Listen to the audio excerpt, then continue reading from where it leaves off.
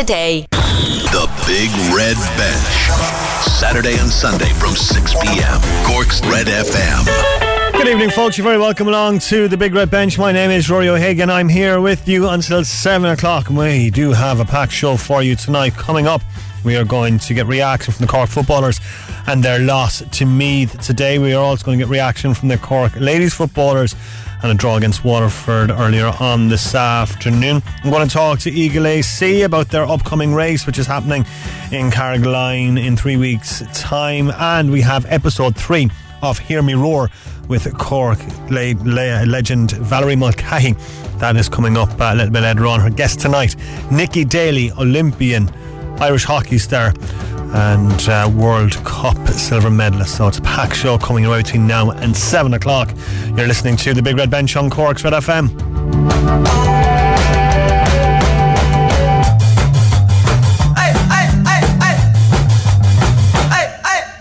Absolutely incredible scenes here at the racecourse. Wrexham have gone 2-1 up on Sheffield United. Wrexham were a goal down. They've just gotten 2 goals in the last 10 minutes. It's incredible stuff. Magic of the Cup indeed. 2-1 up. The place is rocking. 64 minutes on the clock. A long way to go there yet. But I've been keeping an eye out for Wrexham ever since I watched the Welcome to Wrexham documentary on Disney Plus, which was very, very entertaining. Ryan Reynolds in attendance today. Huge crowd, huge atmosphere, and they are 2-1 up and on the brink of a potential upset. And as I said, Sheffield United have just equalised, and I have just jinxed them. Wrexham 2, Sheffield United 2, 64 minutes on the clock there. So much for that. I was getting excited there, wasn't I? We've a lot to get through over the course of today's show. Just going to wrap up briefly all today's happenings. Cork losing out to Meath 3-14. Cork 19 points. Kerry losing out to Dundalk to Donegal today in Ballybuffet. Clare beating Louth. Elsewhere, Roscommon beating Tyrone 3-11 to 1-12. In the Little Ladies National Football League, Cork and Waterford finished 2-9 apiece. Katie Quirk with a free there in injury time to secure a draw for the Rebels. Brighton have knocked the holders Liverpool out of the FA Cup in the 4th round, coming from behind to beat the Merseysiders 2-1, scoring a 92nd minute winner of big concern there is the injury picked up by Evan Ferguson. Fabinho should have been sent off for the attack. He just went right down the Achilles of Ferguson after Ferguson had beaten him, was on his way. It was nasty stuff from Fabinho. Should have seen red, only got a yellow, and Ferguson had to limp off, so hopefully he's not too badly injured there. Elsewhere, Stoke have beaten Stevenage 3-1, and as I mentioned, Wrexham 2, Sheffield United 2, 65 minutes on the clock there. Novak Djokovic winning the Australian Open today to claim a record equaling 22nd Grand Slam title. He defeated Stefano Tsitsipas in 3 sets. Watched this morning. He was just on a different level completely. It was just incredible performance from Novak Djokovic. Elsewhere, Celtic have got 9 points clear at the top. They've beaten Dundee United 2-0. In golf, Roy McIlroy, the man to catch at the Dubai Desert Classic. They were number 1 on 15 under par. He's 3 shots clear of the chasing pack. An excellent 65 today, 7 under for him. So that event will finish tomorrow because of weather delays over the last couple of days in Dubai. And in the NFL, the Conference Championship games taking place this evening. In the NFC Championship, it's the Philadelphia Eagles against the San Francisco 49ers from 8. And in the AFC Championship, the Kansas City Chiefs against the Cincinnati Bengals is 11:30 Irish time. Going to go straight to Páirc Uí Chaoimh to get reaction from Cork's defeat to Meath today. Going to hear from boss John Cleary speaking to Dylan O'Connell. Well, John, back down to earth after last week's win over Limerick. How are you feeling? Actually, we were disappointed because I suppose we came to try and win today, obviously, and it was a home game, so we targeted it, but ultimately it didn't happen. We conceded probably 3 poor goals, and ultimately that was the difference in the end. Conceded 3-14, we scored 19 points, but conceding 3 goals is not going to be on at this level. Like, it must be quite disappointing leading by 2 points at half time, then to lose in that manner. Like, what happened in the second half? I don't know. I think actually probably the second goal was a huge turning point. I thought we were in control of the game until that, and they turned us over coming out of defence, and it gave them huge belief, and it really knocked our lads for 6, and then they tacked down a couple of points, and then kind of we went we attacked probably too many players going forward, and then they hit us for the goal and the break, and ultimately that was it then, you know. Like, so there's a lot of small positives you can take from it, like Stephen Charlton finding 14 points.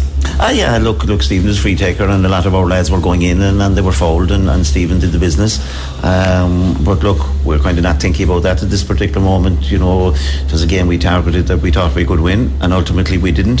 So, you know, we'll sit down now tonight, and, you know, it's a case of getting ready for Kildare next week. Do you think this result puts you under pressure for the rest of the campaign? Well, it probably does, but look, you know, they're all tough games, and you can be sure, look, teams will take points off each other, so, you know, it's first, we've 6 to go, so we've time enough to make it up if we're good enough.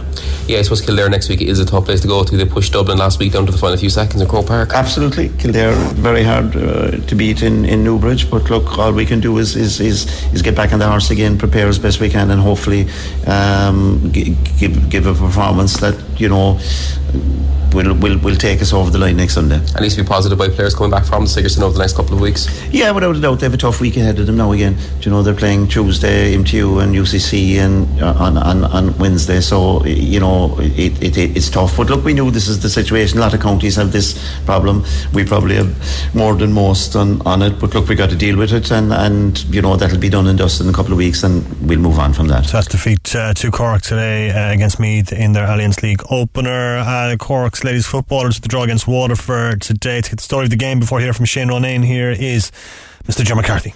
An injury time Katie Quirk free ensured it finished honours even between Waterford and Cork in Sunday's Lidl LGFA National League Division 1 clash at Piltown in County Kilkenny. It finished Waterford 2-9, Cork 2-9 in a game that Daisha led throughout a hugely competitive encounter, played out on a very, very heavy pitch, disappointing in quality that prevented any chance of free-flowing football. Waterford were full value for their 2-4 to 1-3 interval lead and were 2-9 to 2-8 ahead heading deep into injury time. That's when a new-look Cork senior team dug deep and demonstrated admirable resolve to earn a draw from the jaws of defeat thanks to Katie Quirk's superbly converted leveller. A draw was a fair reflection on a game that would stand to both teams heading into the remaining rounds of the National League.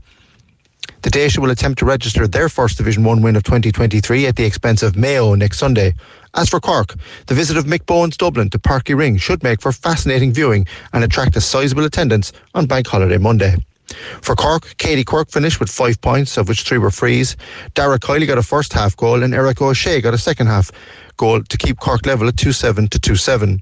Heading into the closing stages, it looked like Waterford were set for victory when Emma Murray split the posts, until Quirk's late equaliser 6 minutes into injury time earned Shane Ronayne's side a share of the points. Emer Kiley kicked 2 points, Libby Coppinger and Emma Cleary added a point each for a new-look Cork team that will be hoping to kick on and remain undefeated after Dublin's visit to Parky Ring next Monday. For Cork's Red FM's Big Red Bench, I'm Ger McCarthy reporting from Piltown, County Kilkenny. OK, Shane Ronayne, a 2-9 to 2-9 draw, injury time free from Katie Quirk earned you a point, but the overall positives from today's game, real gutsy performance from a very young team, didn't accept defeat and came back to get a point. Yeah, look, I suppose that's what we spoke about inside the dressing room, Jordan. We won a game last week playing some great football, and today we showed battling qualities, and I suppose you need to have all those qualities and all those characteristics in the team if you're going to be successful. And look, things weren't going right for us today. Players just weren't playing, I suppose, the way they had played last week. And I think they did respond in fairness. And they dug out that draw. They were 8 points down at one stage. Got it back to just 4 at half time. I thought when we got level with 10 minutes to go, we were going to kick on a bit. But I suppose, look, in fairness to Waterford, they went up the field and went into the lead twice more. So look, they're a good team. They should have beaten Kerry last weekend. I watched that video a couple of times, and they played very well. They were very lucky not to win the game. So look, they're a good side down here. I don't know, maybe the conditions suit them a bit better than it suits us, but look, as you said, those battling qualities are very important for any team. One of the things this team is going to have to deal with are different conditions, as you said, throughout the league campaign. But today the pitch was incredibly heavy. It's a poor pitch, let's be honest about it, a really poor pitch for a game of this magnitude. First of all, you're just reaction to the way your team eventually got used to the conditions and responded, but the pitch itself rendered any kind of free-flowing football. There was no hope of that. No, look, I suppose we all know those pitches are difficult to get at the time, but I don't believe this narrative that the game had to be played above in Piltown and Kilkenny. I just don't think that's good enough, and the actual condition of the pitch was very, very poor for a Division 1 game. Like, we're trying to promote this game. There's lots of great work being done, within teams, within the media and the organisation, but it's just not good enough, and I just don't think I don't care about this narrative that you can't get pitches. I just don't think it's good enough to have a senior Division 1 league game in a pitch that heavy when there was a perfectly good pitch beside it, an all-weather, sand-based all-weather pitch, which was fantastic. This thing about an enclosed pitch, I don't think that was an enclosed pitch, to be honest with you, Ger. So look, we're disappointed about that, but look, I suppose that at the end of the day, that was the conditions for both teams. So I'm delighted with the way our girls responded, especially, as you said, a lot of young players out there, energy sapping ground, and they kept going to the very end, and I'm delighted with that. Like Rachel Leahy out there, 18 years of age, she played 65 minutes there, fantastic stuff. Derek Canary as well, just out of minor. Aoife Healy, lasted up till near the end. Orla Callahan came on for half today, played very well, so look, we're delighted with that, with those battling qualities, but I do think it's not good enough, and I don't buy the narrative that they couldn't get a pitch in Waterford. Looking ahead, Dublin coming to Cork on Bank Holiday Monday. Hopefully a big crowd is going to come out and support you for that, because that's going to be a really, really interesting game. What are you looking for out of the National League? Because you're trying a lot of young players. There's a lot of change, there's a lot of turnover in personnel, and there's some players that still haven't come back yet, so there's a lot of players to look at. But what's the goal from your point of view and your management team looking at all these young players for this campaign? Yeah, look, ultimately our goal is, I suppose, to build the strongest possible playing squad for the summer, that we know we can look down the bench and have that impact coming off the line. There was that's the reality of it, and I think today our bench was important again. Those fresh legs, and I think we need that impact during the summer, especially in Championship. We didn't, we suppose we've been disappointed at times last year with, I suppose, that impact that we didn't get off the line, but I think we're hoping to get it this year. Look, it's very tight to get to the league final. You probably have to win 5 or 6 games. So that's going to be tight. But look, if we don't get to the league final, we're not overly worried about that as well. There's going to be plenty more of Championship games, but I think we're unearthing players. Players are getting great experience. Those younger girls are now being exposed to really tough adult football, where there's no quarter asked or no quarter given, and it's a huge step up from minor level. But I think they're responding very well. There's a huge positivity in there inside the group. That we have a big squad here today. Other girls ready to come back. So look, in the Dublin game next week it's going to be very interesting. Dublin were well beaten by Galway today, so they're going to be smart after that. Mick Bourne won't be happy with that, so they're going to be coming down next week. I suppose last year we played Dublin in the league and we would have been very disappointed with the way we played. It was bordering on embarrassing for everybody involved in the squad. So look, we're hoping for a big performance. Nice crowd next. It's a new bank holiday. People can shake off the hangovers or whatever during. Come down and support the girls. I think they deserve that. And look, we're in a top class facility next weekend in Park Ring, and fair play to Cork GA for allowing us use it, because that's the proper setting for a National League game. I had genuinely forgotten next Monday was a bank holiday. That's after making my day. So thanks to Shane Ronayne and Ger McCarthy for that little pick me up, that tomorrow week is indeed a bank holiday. What a time to be alive. That's Shane Ronayne speaking there after today's draw with Waterford. Speaking to Ger McCarthy, as we always call him, the hardest working person in the business, and he is back with the Women in Sport podcast this coming Thursday. With another top class episode, so be sure and check us out, redfm.ie, or from wherever you get your podcast, this coming Thursday 12 o'clock, the Women in Sport podcast with the hardest working person in the business, Ger McCarthy. It is back this coming Thursday. Sheffield United have had a man sent off, Daniel Jebison sent off for appearing to kick out at Ben Tozer on the halfway line. Didn't look like there was a whole pile in it, but the fourth official seemed to think there was, and he told the referee that Daniel Jebison needed to be sent off. So he has been. Sheffield United down to 15 minutes there, actually less than 14 minutes left to go. Wrexham 2, Sheffield United 2, and that's been a proper cup tie. Let's hear from Eric O'Shea, back from Australia and in conversation with Ger. Eric O'Shea, it is fantastic to see you back in a Cork jersey. You popped up with a goal today. Is this a new addition to the Arsenal for all the talents that you already have? I hope so, but under Shane Ronayne now as a manager, he's really getting all the backs forward, which is really good, and we're all getting a few scores, so it's nice to see. Big change from Australia, the weather and the conditions, but also the heavy pitch today. It was hard going out there today for Cork.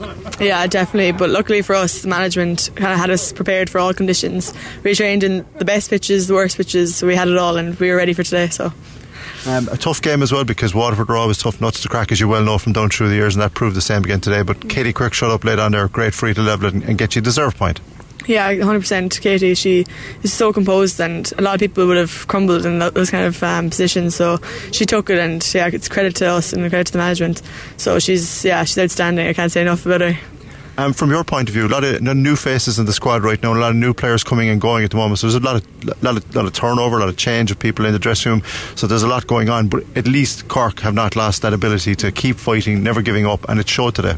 I think that's a credit to the management too. They know what they're doing, and it just shows today. Like, we have the fight now as a team, and yeah, the management just know what they're doing. They're bringing pace, they're bringing everything in, and yeah, I'm just delighted to be a part of it all. It's a dream come true coming back. Yeah, it was lovely to come back, because obviously it happened very quickly, and like, you're back home again. I know Mum and Dad are delighted to have you back. But from your own point of view, like the life that you've experienced over in Australia already, like, it's fantastic for you, and an opportunity to go back now as well. Yeah, no, like, I'm so glad I did it. I was obviously very young growing over, and to be honest, it grew me up a bit, because I had to grow up, because I had to mature a bit more. I was a child going out, and I came home just physically stronger and a better athlete because of it. And yeah, I'm just so happy to be home and be with the girls again. It's like a big family, and it's just so good to be back. Do you miss the Australian weather?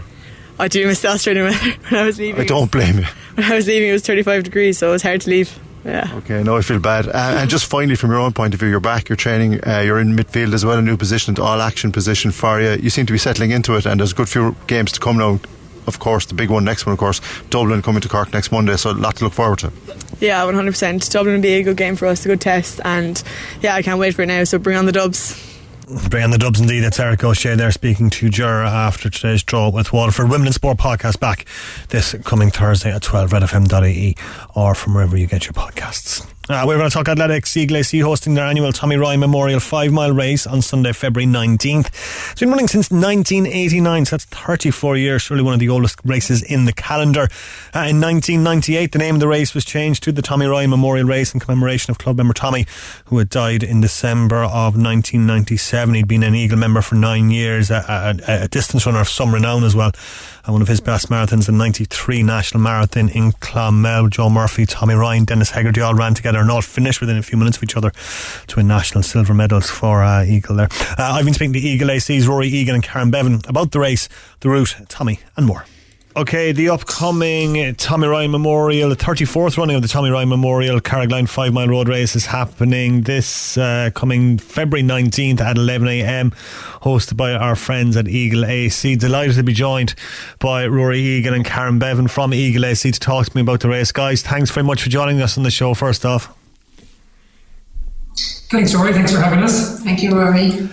Guys, tell us, I suppose we're 3 weeks out from the race now at this point. What's the preparation been like, and how much work has gone in to getting the race ready? Well, we've been at it, Rory, since November with the simple jobs like getting the licence application, booking the hall and that. The hard work then starts in January this month. So we've 75% of it done, I suppose, at this stage. All that's left next month really is the final preparations with the course, and get as many volunteers as we can from the club down to man the course on the day for us. So we're nearly there. We're happy with how it's going so far. And Karen, I suppose you've been running it for so long, I'd imagine that things can kind of fall into place kind of quite easily, but there's always those last few bits, I suppose, that are always the tricky bits that pop up closer to the race. Yeah, they're very, the club are brilliant. They're very well experienced stewards and setting out the course and everything like that. But yeah, they're brilliant to turn out for us too and marshal the course on the day and do all the catering and everything else. So I suppose those are the things that are very people dependent, but the procedural parts are there in part for a long time. Rory, I have to ask, can you talk to me about who Tommy Ryan is and why the race is named after him? Certainly, yes, it's very important. As you say, the race is called the Tommy Ryan Memorial. Tommy was one of our early Eagle members. He was a fantastic road runner himself, was well known on the Cork road racing circuit. I was speaking to his brother Michael yesterday. Michael, over the last couple of years, has become our official race starter. A great character, and he filled me in on some fantastic old Tommy stories from the good old days. So we've been running it in Tommy's memory ever since, and it's great to have Michael involved and keep the family link. His brother Paul usually runs in the race, Tommy's younger brother Paul, and we think himself and Pat will be running this year as well. So it's nice to keep the family link. It's nice to remember Tommy, one of the key early members of our club even. And Karen, part of the proceeds are going to two charities this year. Can you tell us a little bit about that? Yeah, so every year we work with the Carrigaline Meals and Wheels and Feroiga. So Carrigaline Meals and Wheels do great work, and I suppose like everything else, they're under pressure for funds to do the work that they do. And Feroiga, this year we're working with Feroiga Youth Division. So they're a division that work with young people who have presented with complex issues. So they kind of got in touch with us, this part of Feroiga this year, and they're looking to set up a small games room space for young people, so they can provide like one-to-one interventions and both group interventions, and have that premise of one good adult can make a change in a young person's life. So we'll hopefully be going towards, I think, a pool table, wasn't it? Yes. In the community complex, and it will be, a place that people can go over the winter months rather than being out and about, and, having people there that they can turn to if they need to as well. Yeah, 5 miles is a nice distance to run. Ori, can you talk to us a little bit about the course? Certainly, yes, 5 miles is one of the classic race distances. There's something for everybody really in a 5 miler, whether you're targeting it flat out as a serious racer or just want to do it at your own pace. 5 miles is a great distance to run anyhow. The course is well settled. After all these years, we start in the Waterford estate in Carrigaline, and we're very grateful every year to the residents for the patience with us taking over the estate for a couple of hours, and we do try and take care of it and leave it in the condition we find it. But we start with a nice downhill wide start out to the gates of the Waterford estate, so it's nice and fast starting out, and we turn left onto the Kirby Road and head out there. It's a nice relatively flat road out as far as the Coolmore estate, where we see mile 2. We turn left then into the first sort of serious hill of the course, which is a half-mile hill up there heading towards Shambally, towards the grotto there on the way to Shambally. But each part of the course where we have a hill, we tend to have a downhill to follow, so we have a gradual downhill towards the roundabout there in the middle of Shambally, and we're turning left onto the main Cork to Skiddy Road. That's where we will marshal people into the hard shoulder, and we have a lovely downhill as we're heading back towards Carrigaline. As we get towards maybe the bottom of Raffine Hill there, we'll be on our right. We're going to turn left off the main road onto a nice quiet country back road. Another little pull up there where you'd want to just be a little bit careful, keep a bit of gas in the tank towards the end. Making our way along that back road, we hit mile 4 and we turn right back into the back of the Waterford estate again, where we hit the nice downhill, smooth, wide surface, and a very quick finish. We're downhill for well over the last half mile, so it makes for some great racing if we've guys racing each other, and a very quick, good finish for everybody. That sounds absolutely cracking. We're really looking forward to running in it. Karen, last year you had some very big names running in it. Michael Harty won it last year, Emma Murphy won the women's race, my own club Watergrass Hill did very well in the women's category as well. They won the team prize, I think. Can you talk to us about, I suppose, some of the names that will be participating this year and who you're hoping will be there in the day? Well, we have Rory O'Hagan, I believe, running the day. Is one of our big names. Not sure much of what I do is running, but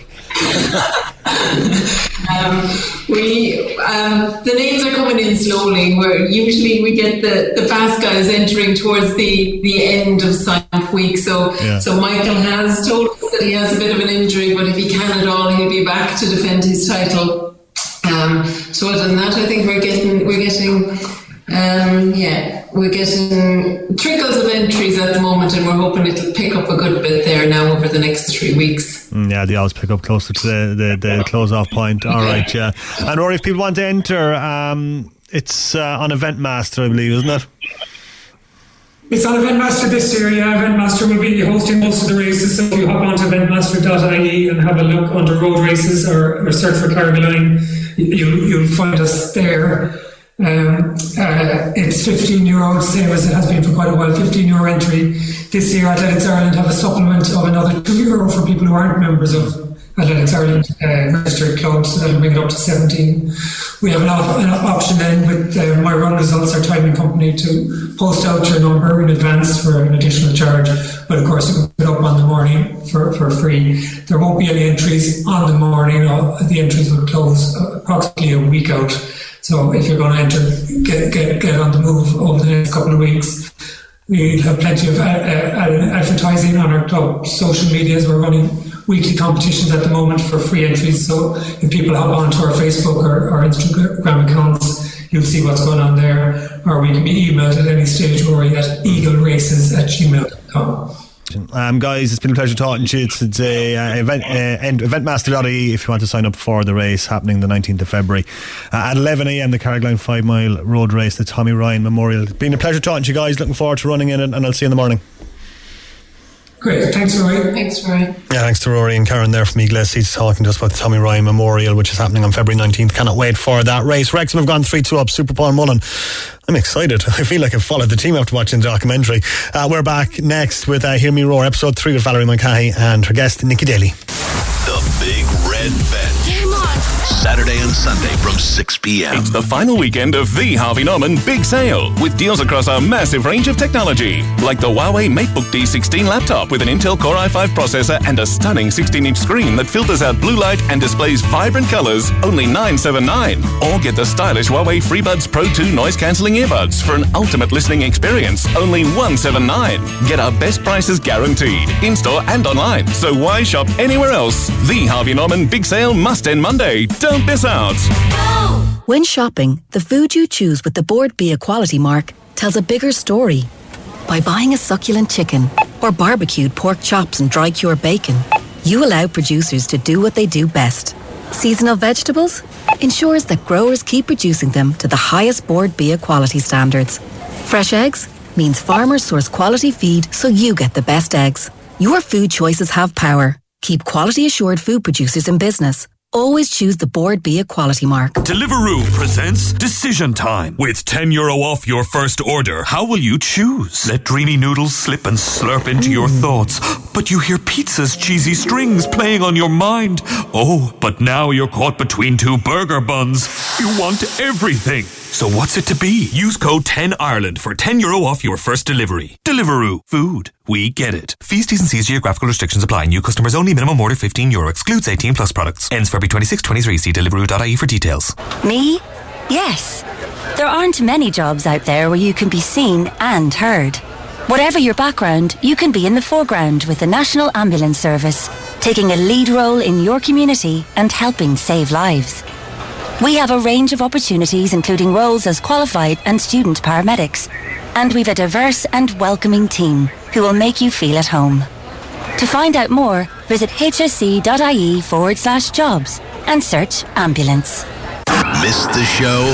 Grab the Big Red Bench podcast at redfm.ie. The Big Red Bench. Now there's 7 minutes added on there at the end of that FA Cup tie. Wrexham 3, Sheffield United 2. It's been an absolute cracker. Episode 3 of Hear Me Roar with Cork legend Valerie Mulcahy, the 10-time All-Ireland winner, turning host and talking to 6 incredible athletes. We've already had Louise Shanahan and we've had Lisa Maguire. Today it's the turn of Irish hockey Olympian, World Cup silver medalist and incredible hockey star Nicci Daly in conversation with Valerie. Episode 3 of Hear Me Roar. What makes sportswomen tick? What motivates us? What inspires us? Who is the person behind the athlete? My name is Valerie Mulcahy. I'm a 10-time All-Ireland winner with Cork and a 6-time All-Star. Now I'm turning host and talking to some of Cork's greatest sports stars, or those who have a strong connection with Cork. In this series, I'm speaking to 6 inspiring athletes to find out their answers to these questions.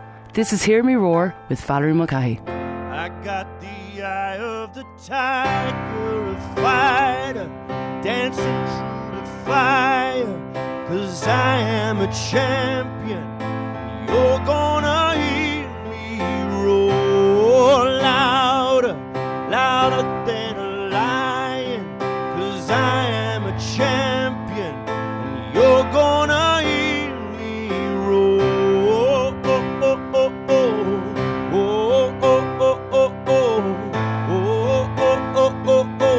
You're gonna hear me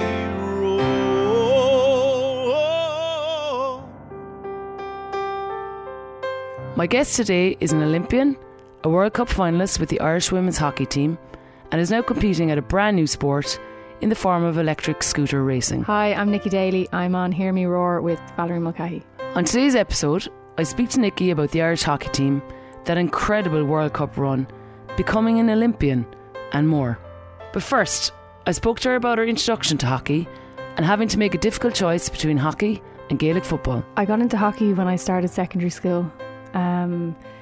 It was definitely a new sport. I'd never come across it before until I went to secondary school, and quite honestly I was quite reluctant to play it because it's a bit like yourself. I was mad into the GAA, and that was sort of the sport that I felt most comfortable with, and it was the first sport I got to play in a team sport in. So I got introduced to hockey purely because it was sort of the main sport in the school that I went to, but you know, got over the reluctancy of it and started to really like it, found it quite challenging, and I think that's probably why I wanted to kind of stick with it in the end. Was there something about going into the uniform shop and being introduced to something? Yeah, I remember the day my mum brought me into the uniform shop, and already didn't want to get the uniform because I just didn't want to go to this school at the time, but there was a big box of like sticks in the corner, and just before we were about to leave she spotted them and was like, oh, by the way, you'll need one of these, and whipped one of them out.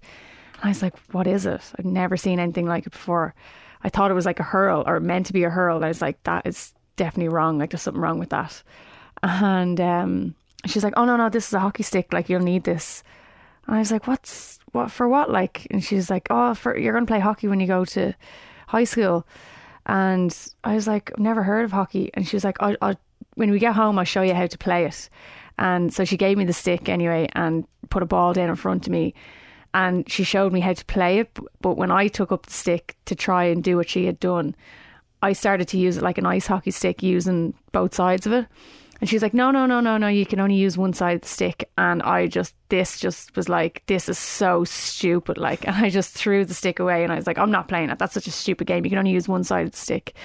But that was the challenge, I suppose, trying to just control this little ball with just one side of the stick. And yeah, turned out to be the sport I chose. So you spoke earlier when you were in primary school playing football, or you weren't used to hockey. How did you have to make a choice? Was there a time in your life where you had to make a decision? Yeah, and it was tough because I had just kind of gone back to playing Gaelic football at a bit of a high level. What level? I was playing on the got called into the Dublin senior ladies team, and was sort of there not for very long, but I was training with them, played a bit of the National League with them in 2009, and it was the same year that I got called into the Irish women's hockey team. So it was tough because I was actually really enjoying playing the football, and I just got like kind of introduced to now this new level of playing Irish hockey, and didn't really think, you know, I'd have to make a decision, but it came down to it that actually the training load was just too much, and you know, one team wanted you for this competition and another team wanted you for this competition.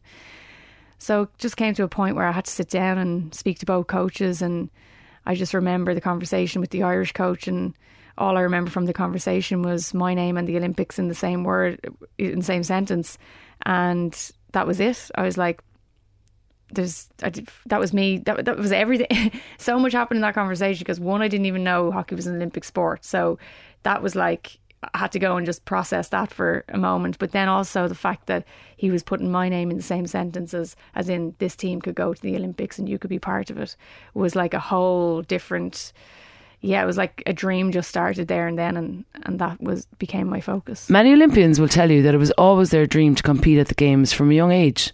However, for Nicci, this dream didn't start until later in life. We had a previous guest on, and she said at the age of 9 she wanted to be an Olympian. Wow. Did you have that draw to be in the Olympics, or do you have any memory of going, God, I think I'll aspire to be that? Yeah, I like, from a young age I never had the Olympic dream. I suppose I never believed I could be an Olympian from a young age, but I played everything. Like, sport wasn't really sort of put on me from a young age. You know, my family didn't really push me into anything, or I don't think they really had any real aspirations for me to become, you know, a high level athlete in any sport. I think they just wanted me to be active and to play sport because, you know, they got so much joy out of it. But so I didn't have that real, you know, I want to be an Olympian from a very young age. It was something that only really came into my life when I was 21, when I, you know, started playing on the Irish hockey team and realised that hockey was an Olympic sport, and there was an opportunity there that if I could make the team, there's always a chance that you could make the Olympics. So yeah, it's a funny one. Like, I suppose when I was younger, all I wanted to do was be a racing driver, and at that, it was never about being a Formula 1 driver or a professional. It was just, I just want to be a racing driver like my uncle and my dad. But yeah, it's funny how things turn out. Now, that dream took a long time to become a reality. You know, tell us about those hard moments in your life, or the struggles of trying to get to the Olympics as a team. Yeah, I think I suppose I was probably a bit naive to think, you know, I was going to just make this decision, go play hockey and go to an Olympics like the next year or 2 years later or whenever it was. But it was not the case at all. In fact, you know, it took 12 years to actually get to an Olympic Games, and it took, you know, that was the first time ever that the Irish women's hockey team had even been in an Olympic. So it had never been done before. So again, I didn't know any of this information at the start. But it was hard. Like, you know, you're always trying to compete with teams that have maybe been established in the sport for a lot longer than we were. We're very much amateur, and like, it still is an amateur sport, but you know, I suppose the program that we can put in place now, and the level of the training and the level of, I suppose, the contact time that you get now is much higher than it would have been. But you're still always trying to compete with nations who have professional setups, who have, you know, full-time programs in place. So we were always trying to compete against that, and it was always quite hard because it wasn't that we didn't have the players to play at that level or at that standard. It was just, we needed more time together, and we needed more games against, you know, good opposition. And so we were just always playing catch up to, you know, the likes of even Great Britain, who are so close to us on the map, but also, like, you know, they only just entered a sort of a centralisation full-time programme probably around just before 2012. And like, to see where they've gone from that Olympics all the way to now with their full-time programme is phenomenal. Like, they've 3 Olympic medals in those last 3 Olympics. So from investment, you believe? Yeah, from the level of investment that they've had, and just recognising that, like, you know, if they have the quality of the players there, they can compete on the world stage, then why not put a programme in place to support them?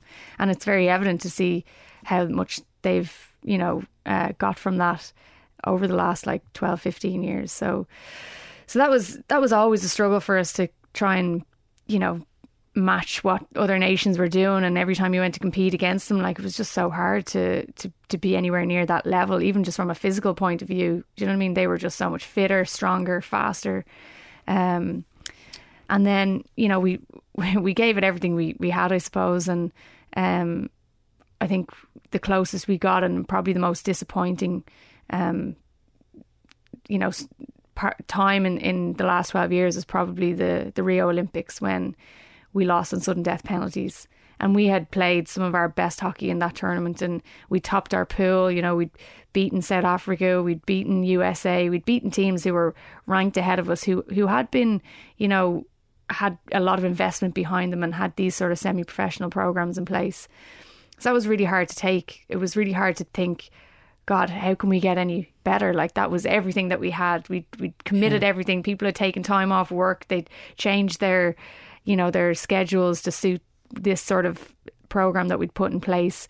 It was very hard to see how we'd be able to sustain and maintain that. But, you know, I think it when you get so close to something and you see how far you've gone, it does spur you on. Like, there is an additional motivation there to go, we can't leave it here. Like, you know, we just put so much in. Yeah, we put so much in. We just point to no return. Like, got to get it over the line. So it was, yeah, and like, look, we got rewarded, I suppose, with the 2018 World Cup and then finally the Olympics in 2019. being in the Olympics? I know it was altered in terms of, fans not being able to attend, but did you still relish that experience? Oh yeah, definitely. I mean, that was, for our sport, like, that is the pinnacle. So that was always the goal. Like I said, when I realised Olympics could be something that I could be involved in, that became the dream. So, it doesn't matter in what capacity you're going there in, like COVID, non-COVID, it was always going to be a special occasion. And just even to be picked and be part of the team was really, really special. Well, you had a challenge in that, because the delay, I know you're young, but you're the oldest on the team. I don't mean to put that in. But yeah, thanks for bringing that up. The delay with COVID, was there a time where you thought, I'm not going to get to achieve this? Yeah, I honestly was like, 12 years was long enough to wait, and then all of a sudden they were adding an extra year, and it was hard. It was hard because you were so stop-start with the training, and COVID really impacted on that and what you could get out of your training, and you were training from home, and hockey is a very demanding sport, and it's very high intensity. So if you're not getting that high intensity training all the time, it's very hard for your body to stay at the right place all the time. And the older that you are, even harder it is. So I had a little bit of an injury as well with my knee, and that kind of set me back. So it was all just happening really close to the time of the Olympics. And yeah, there was, I think I was out of the team for longer than I was in it. In terms of being selected, I think it was only very much at the very end where I had an opportunity to try and prove myself that I just did enough to get there. So it was really difficult, because you'd spent all this time trying to get to this dream. You'd qualified, but didn't mean to say you were on the flight yourself going.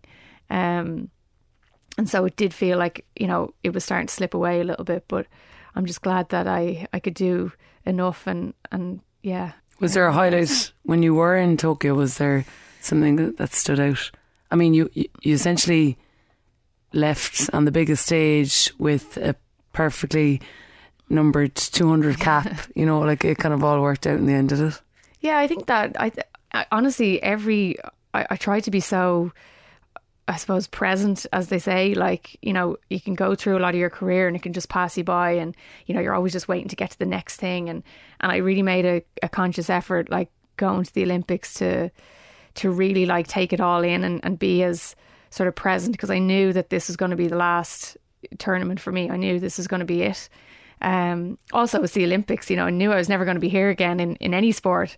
So I was just wanted to kind of take it all in and not put too much pressure on, the result or on myself. But I think probably the highlight was the last game, as emotional as it was, 200 caps, with the girls that I'd been playing with. Some of them I've been playing with for the last 12 years.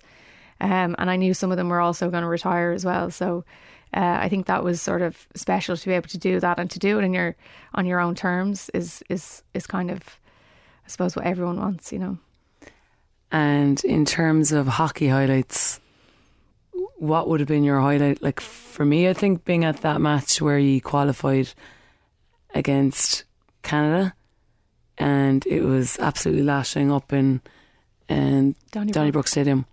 You putting yourself out there, putting yourself under that immense pressure to take a penalty.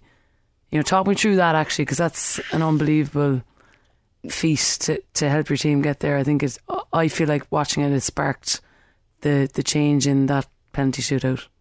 Yeah, I mean, the shootouts are not pleasant at all. I mean, for spectators, they're amazing, they're great, because they changed spectators.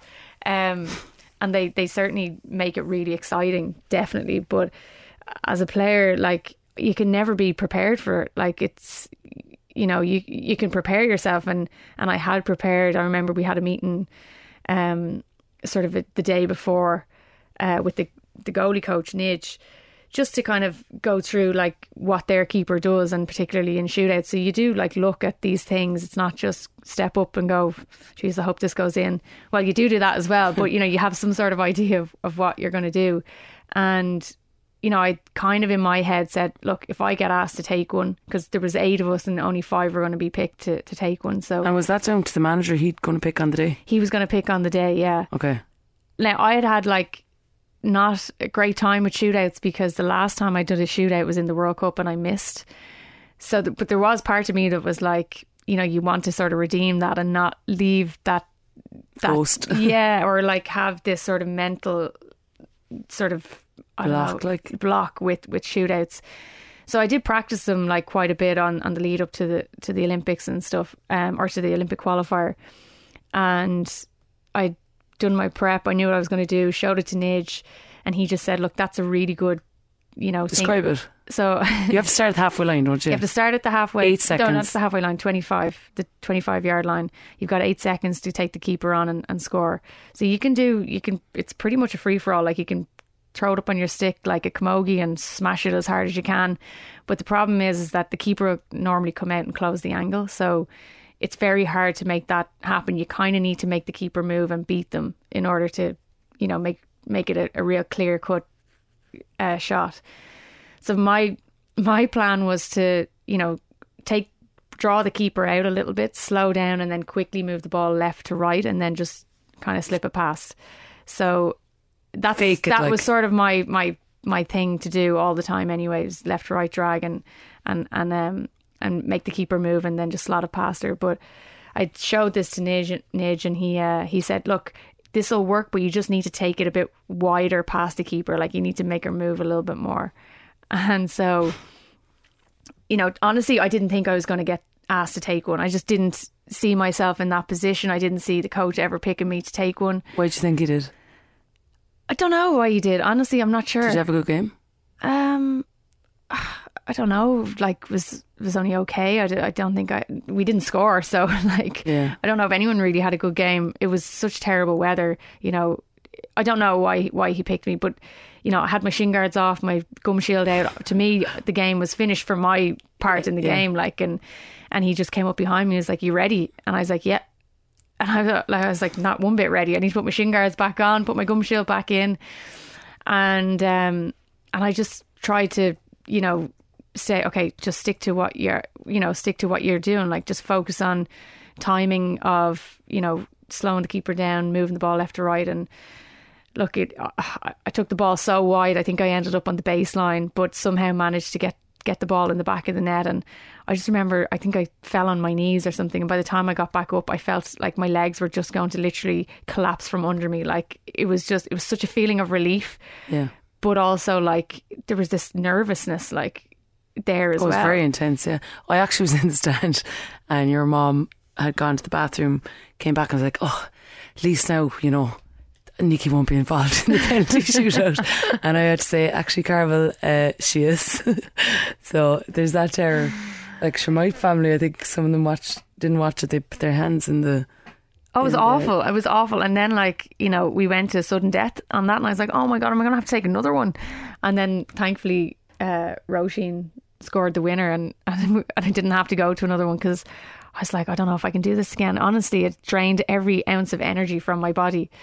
And can you remember that feeling of knowing we've actually made it? I know you're saying you're not necessarily on that plane, but you know, the team, we've actually achieved it. We were going there before COVID hit, and before you were thought maybe it's not going to happen. But just the emotion after that night, like, I mean, you know, I remember just like every time I saw Shirley or saw one of the girls that I knew, you know how much this means, you know, like this, I know that you know, and you know that I know how much this means, and how long it's taken us to get there. And like, me and Shirley were roommates, and we're, you know, the two old fogies on the team, like the two grannies, and we were just, you know, we were so alike in where we were and what we were trying to do, and how tough it was on us to keep going and to get there. And so, like, when I saw her, and you know, we were in roommates that night and everything, and we celebrated, and for the whole team, like, it was just incredible, you know, like everyone had played their part, and it wasn't just that team, it was everyone who had gone before that as well, and helped to, you know, to shape the team as you go. And that's all you can do, you know. At the end of the day, you hope that the next people that come along will take what you've learned and take what you've done for the team and just move it forward again. So in 2018, Ireland shocked the hockey world by reaching the World Cup final in London. ultimately losing out in the decider to the Netherlands. For a nation watching on, it was an incredible journey as a group of part-time amateur athletes got all the way to the final on the world's biggest stage.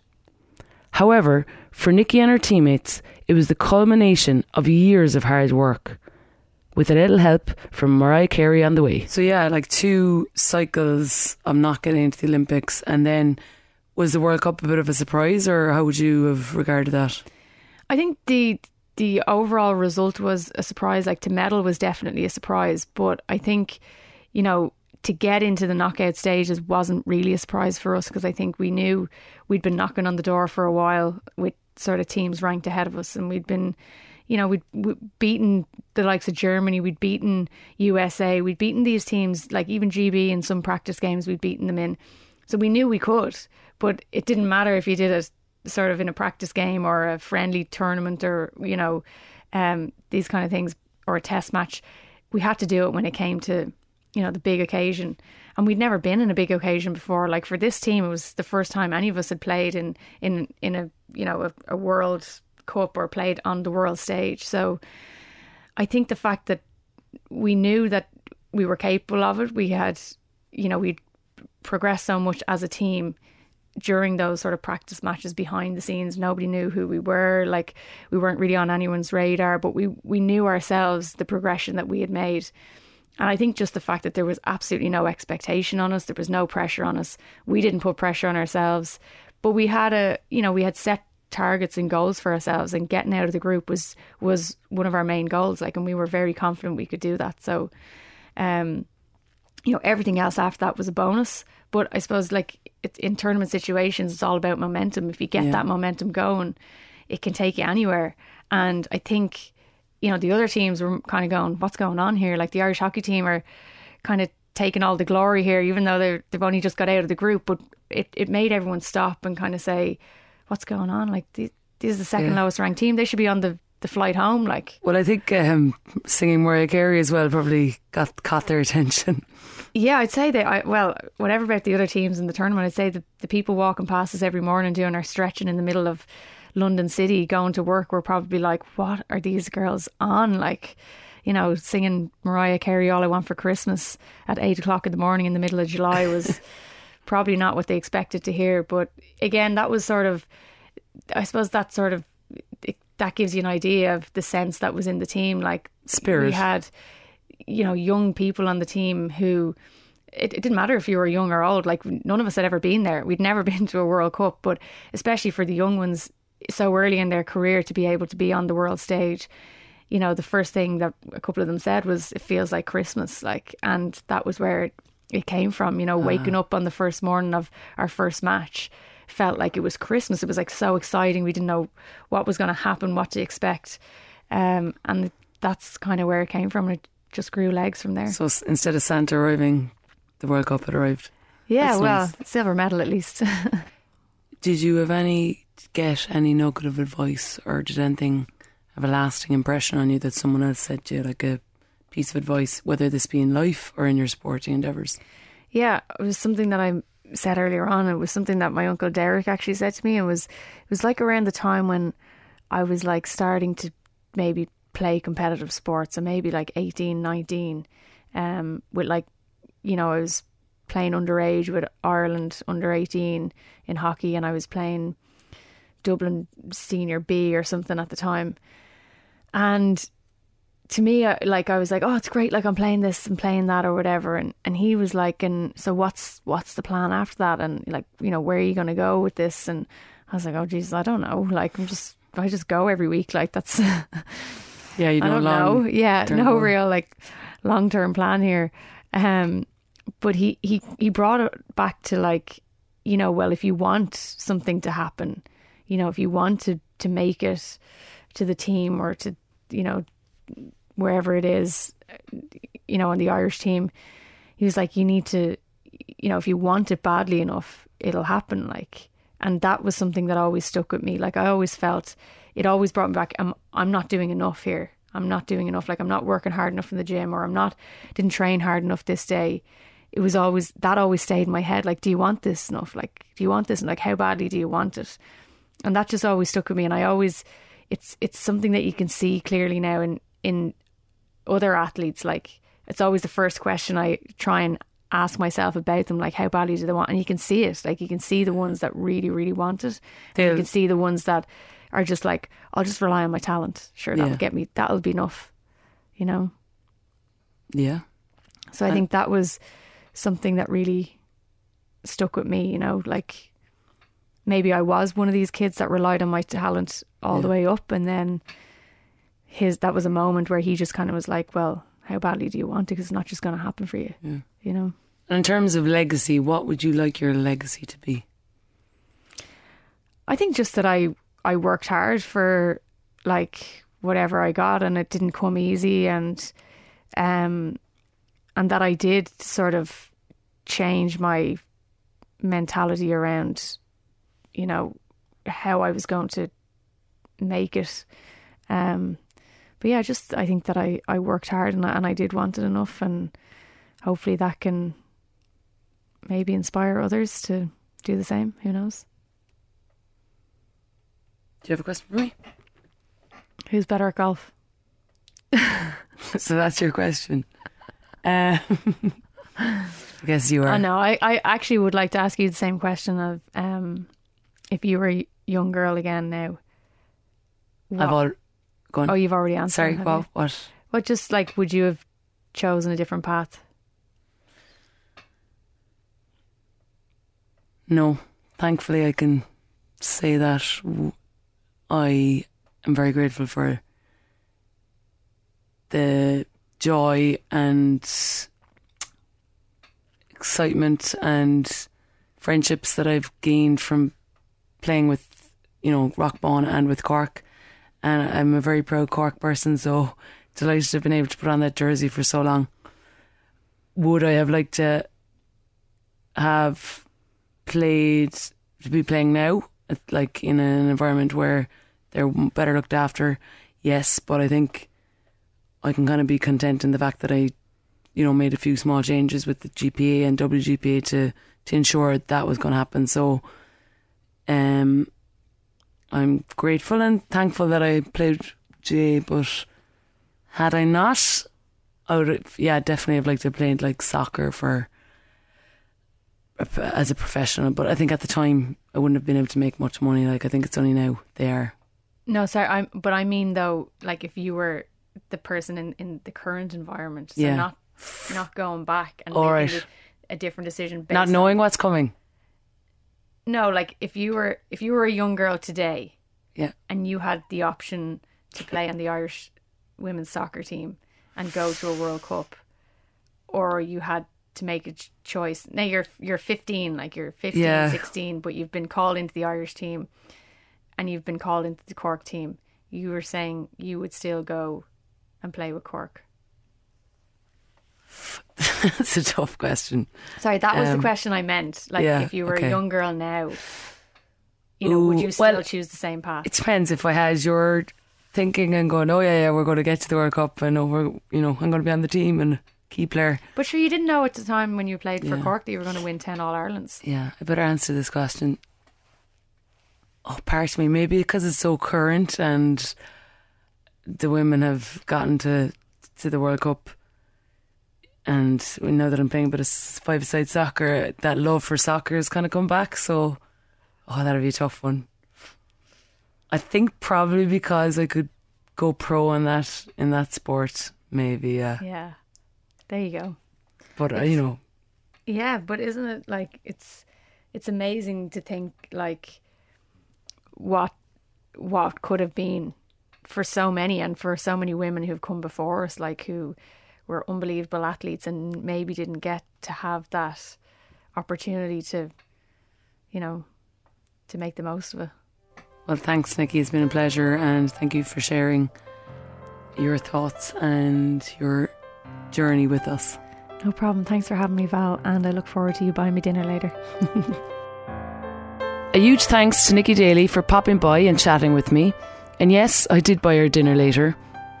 My guest next week on Hear Me Roar is a world and European gold medal winner, Cork's own Sanita Paspore. And then I feel like it was too far gone and I was scraping the barrel for the whole winter, and try to kind of do my best. And even in the interviews, like, you know, before the Olympics, I was the medal favourite and stuff, and it was so hard to pack it all away and not to tell them, no, I'm not anymore. I'm fighting here to actually try to keep my performance in a decent level. Like, I was so bad. Like, all the other girls their performance were escalating. Mine was going right down. Hear Me Roar was presented by me, Valerie Mulcahy, and produced and edited by Rory O'Hagan for Cork's Red FM. Music was by the wonderful Jack O'Rourke. Thanks to my friends at mygames.ie who created a beautiful memento for each of my special guests. Gur raibh mágat as clús a thuairt do manubh, agus beg mé caint libh go luath. Slán.